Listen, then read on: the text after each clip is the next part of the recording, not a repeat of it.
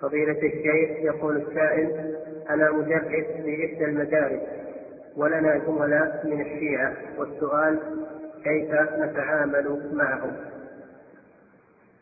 تعاملوا معهم في الأمور الدنيوية، أما الأمور الدينية فتجنبوا بالمحبة والمودة، لا تقاذفوهم ولا تحبوهم في قلوبكم ولا تستنصحوا منهم أو تثقوا بهم، اعتبروهم أعداء لكم، لكن تتعاملوا معهم في أمور الوظيفة وأمور الدنيا والبيع والشراء، هذا لا بأس فيه معهم ومع غيرهم. نعم.